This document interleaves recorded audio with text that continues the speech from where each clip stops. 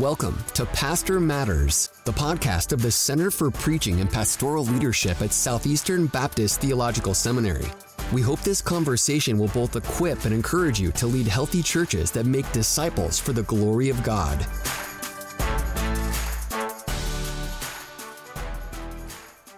I'm Brandon Ward. And I'm Rondre Locke. We want to thank you for listening to another episode of Pastor Matters. Today we are joined by a very special guest, Dr. Andy Davis. Andy Davis serves as the senior pastor of First Baptist Church in Durham, North Carolina.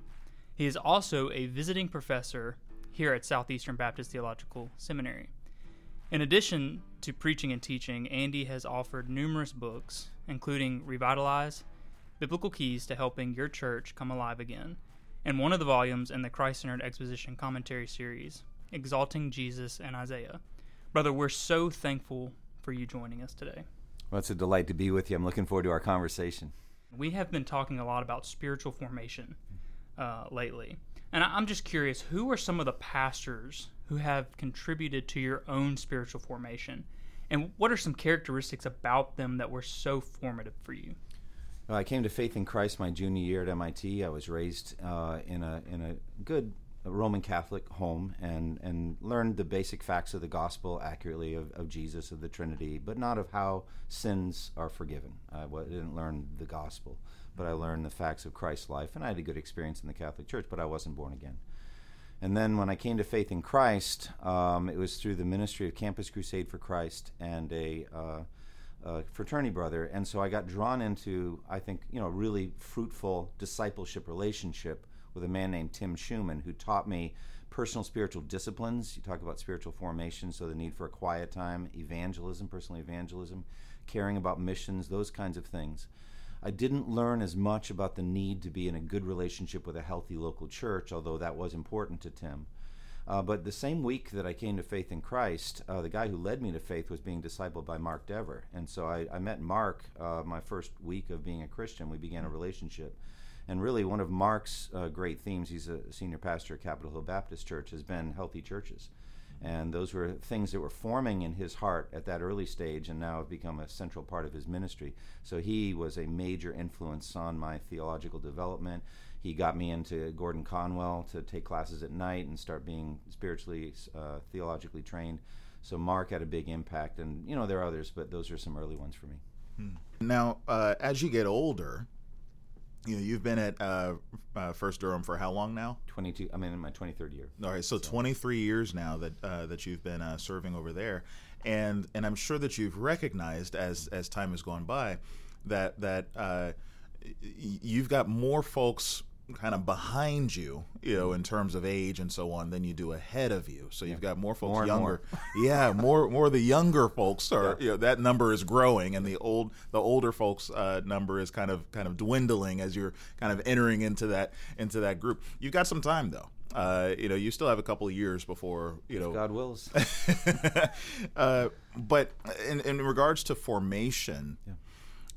We have a tendency to say, it's the older saints, it's the ones who've been walking with the Lord for a long time, that really have, the formative impact on our lives.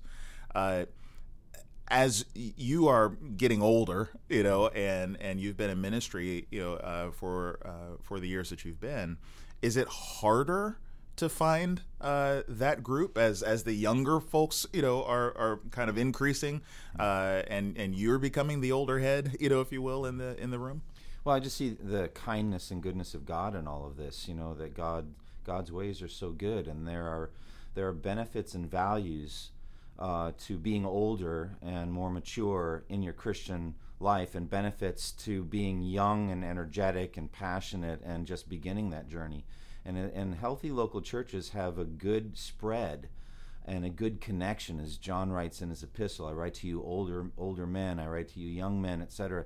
So there's just, I think iron sharpens iron with that. The older men may be struggling sometimes with passion and vision and even some hope. Can anything really change here? You've been at it a long time, and the younger guys can really inspire them and give them energy. But then the younger ones, with all that energy and passion, where's it headed? What should we do with it? And what direction can we go? And some of the older guys that have fought some battles and learned some lessons from even their own mistakes and their own sins, but also successes and seeing God's grace. There's a beautiful blending of that. But for me now, I think I continue to see brothers that inspire me. I'm part of the Gospel Coalition. I've gotten to know John Piper. I've gotten to know Tim Keller, Don Carson, a lot of these guys more personally, and seeing their faith and hearing their stories, what they did in their local churches. And then they have an entourage of younger guys that are some of the great future leaders and even present leaders, and getting to know them and drinking at the well of their passion and their vision. It's wonderful. Yeah. That's really encouraging to hear that formation kind of goes both directions. Yeah. You know, that there's so much that we can learn from younger, maybe even newer believers and so on, as much as we can learn from older as well. So forgive me, I'm going to add a question here. Okay. As someone who studies church history, who are some of the figures in church history who have contributed to your formation? What are some of the books that you've read that have been really helpful for you in ministry? That's a great question. I think it's marvelous that we can have fellowship with brothers and sisters in Christ who went before by knowing their stories. And we were just talking before we went on air about a book I had just finished on heaven, in which we're going to have an ever-expanding knowledge of the glory of God, in part by looking back at what he did, that God's not going to sweep all that into the dustbin of forgetfulness, but he's going to lift it up and say, have you considered my servant so-and-so?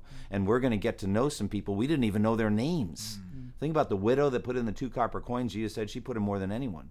So you think about some unsung heroes that didn't even make it on the pages of the history books. We're going to learn their stories.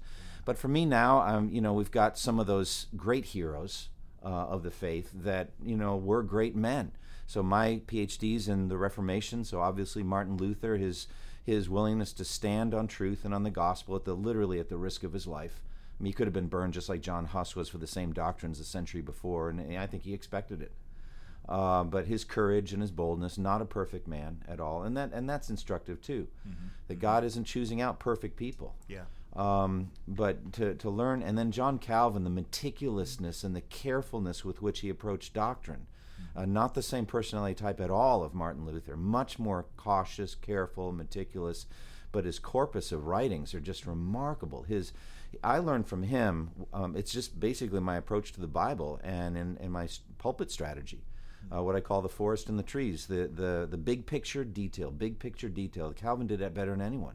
Big picture was the systematic theology he wrote in the Institutes, the big overarching grand vision of theology, a system of truth. And then line after line after line after line of text interpreted as commentary after commentary and sermon after sermon is preached. It's a beautiful picture. So I try to do that when I preach. What's the big picture in the book of Ephesians? What's the big message? Now, what are these details adding to it? Let me ask another question about your own personal formation. So do you look more to brothers outside of the church for your personal formation, or do you look more inside, say to your elders or to other mature believers and so on? How what's the proportion, I guess you could say, for your own self? Yeah, but brother, I just see the goodness and kindness of God that both are available to us. There's that universal church and the local church, and they both have a role to play in a healthy Christian life. Yeah. So the universal church is the idea that we're part of a vast movement, the scope and dimensions of which we can barely imagine.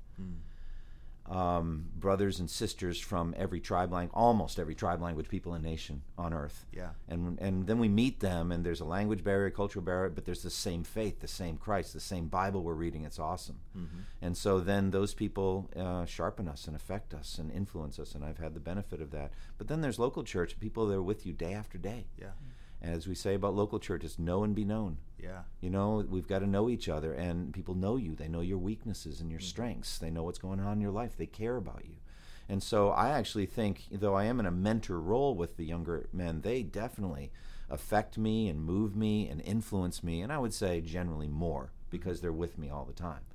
Yeah. The others are more remote, but they still are inspirational. So. Now you've obviously as well as I do that there are some pastors that would say, well, I can't confide with anybody in my church, right. Whether it's a trust thing or something, and so they would much rather go outside to someone that they can trust, and so on. That it may not be a threat to the church, or to their position as pastor or things like that. Do you have any words for them? Well, I understand that. I think it is good to find brother pastors that are in similar roles in other churches, and there's I think a freedom that happens. You don't have to worry about some of the details that are going on in your church or he in his church, and I found good fellowship with other senior pastors, lead pastors that are, have the same kind of struggles I do. So I find benefit there. But think of it this way, the churches that Paul planted, it wasn't like there was a Second Baptist church in Corinth or, That's whatever. True. Yeah. That was it. So it had to be enough right there. And they didn't get around much. I mean, they weren't like Paul itinerating. They were there. And so the resources were there in that church. So I think I wouldn't want to say I can't find that kind of accountability and friendship and intimacy with people in my own church. I do, actually. Mm-hmm. Yeah. So I want to switch gears just a little bit. We are a seminary that trains men and women for ministry, a lot of which will go into pastoral ministry. So I was wondering what advice you would give to pastors who want to finish the race well, whether it be a pastor in year 1, year 5, year 23, whatever it is. How can pastors keep their eyes focused on the present? Because we know and we've seen so many that have fallen out of the race in recent years. And if I could add just one more little part to it, how can pastors do that in a way that doesn't get them burnt out? Wow, what a great question. It leads right into the message I'm going to give at chapel today, so thank you for doing that. But, I'm coming out of the book of Hebrews, and the fundamental theme of what I'm going to preach on is preaching for faith. And that faith is dynamic and needs to be fed. It's like it needs food, and the same is true of the pastor. And so the exhortation in Hebrews that lines up exactly with what you just talked about is running the race with endurance, this marathon race. It's not enough to start. I mean, think about a 10K Olympic race with however many laps there are. I should know how many laps, but let's say 25 laps. And you run 23 of them. And then you start running around with your arms in the air. And it's like people look at you like you're crazy. Your coach is yelling, you got 2 more laps to run. Yeah. You're not finished. And you get the sense that the cloud of witnesses is saying that. You have to finish. So yeah, I know what you're talking about. I've known some of them. It's tragic. You looked them in the face. You thought that Christian brotherhood, that fellowship, and now they're denying Christ. Wow. They're apostates. Painful, and I could say names, but I won't. But I'm just saying, and that is the very threat the author to Hebrews is writing about, is apostasy. Drifting away from Christ, turning away, falling away from Christ. And so you're like, well, that's not going to happen. I'm a Calvinist. I believe once saved, always saved. And I'll say, well, I am reformed in my theology, but I believe that we're saved because Christ continues to pour into us the resources we need to keep believing in him. Yeah. You're not on your own. Yeah. And the pastors aren't either. And we're actually uniquely, in some ways, assaulted by the world, the flesh, and the devil. That's right. We are targets. I just think it's one of the greatest evidences of grace in my life that I'm still a Christian from 1982 until now. All of the temptations and accusations that Satan has concocted to drive me away from Christ have so far failed. And I'm vulnerable while I live, but I know that he is at the right hand of God, is interceding for me, that my faith will not fail, and it won't. Yeah. But I've got to run this race. I've got to lay aside every sin that entangles. So as I look at these stories, and they're heartbreaking, you're like, oh God, it puts fear in you. There's a certain fear, and I think there's a healthy fear of our own sinfulness that's reasonable in the Christian life. So I'd say pastors have to finish the race, they have to have that healthy fear and go back again and again to Jesus. Says, Lord, protect me from my flesh, protect me from the world's temptations, from Satan's accusations and luring.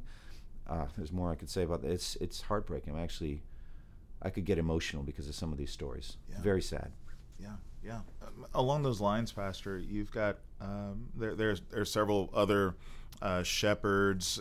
They've been in church for, say a couple of years, say 3 years, 4 years, or so on, and there's nothing. I mean, the ground is barren. There are no little buds growing up, and they're preaching week in and week out, and the word just seems to be falling flat, on deaf ears. And it's an upward, climb. I mean, kind of like Sisyphus. You're pushing the rock up and everything, and you're like, okay, here we may see some breakthrough. We may see God's about to do something, and one offhanded email or whatever, and it's like the rock has rolled all the way back down to the bottom of the hill. And there are plenty of pastors who are just like, I'm not seeing any fruit.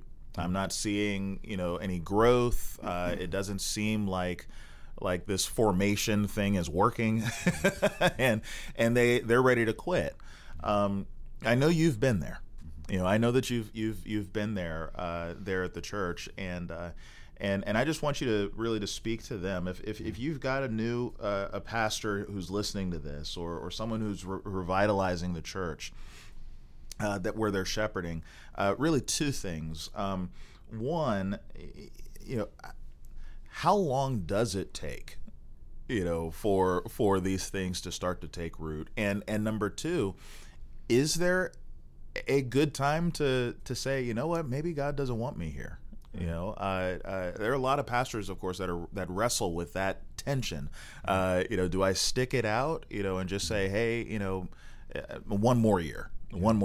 Or do I say, you know what, this is a Jeremiah mission. The church is, the doors are closing, and I'm here to accelerate the process. Wow. what do we do? What do we do in this situation? Well, since I wrote the book Revitalize, I've had a ministry to men in those situations. They track me down. They find out where I'm at. They email me and call me, and we talk. Some of them have cried on the phone with me. They're going through hard times. There are different kinds of revitalization situations. There's kind of categorically, I would say, two major types. One is, you could picture a battlefield like D-Day and stuff flying everywhere, and it's ugly and angry and rageful and all that. And then the other, I get more of a picture of a pup tent with one of those heaters that shouldn't be used in a tent, sucking all the air out of it, and people are just going to sleep. And they're sleeping the sleep of death. And they're nice, and they're generally elderly, and don't really have a vision for anything other than just keeping the doors open. They'll bring a young pastor and his young family in, and maybe he'll attract young people, but just nothing is happening. And there could be some hybrids of those two. One of them is a warfare picture, and the other one's a sleep of death picture. Both of those are parts of revitalization. So then, how long does it take? Well, it's just different every situation. Is it ever appropriate for a godly man to leave? Yes, of course it is, because, if you look at Revelation 2 and 3, there are lampstands that are removed. Yeah. And sometimes there can be a faithful man preaching the word, like Jeremiah, when the lights are getting turned out. And that's a painful ministry. And, Jeremiah, in my opinion, had the hardest ministry in the Old Testament. Sure. I mean, Jeremiah, I'm going to send you to people who will not listen to you, who will hate you, who will want to kill you, and your job is to tell them it's over. The Babylonians are coming in to destroy you. That's not a message anyone wants to have to preach. So what I would say is, you need anyway in ministry all the time to have hope, because the fruit is not always evident to anybody, even in healthy churches.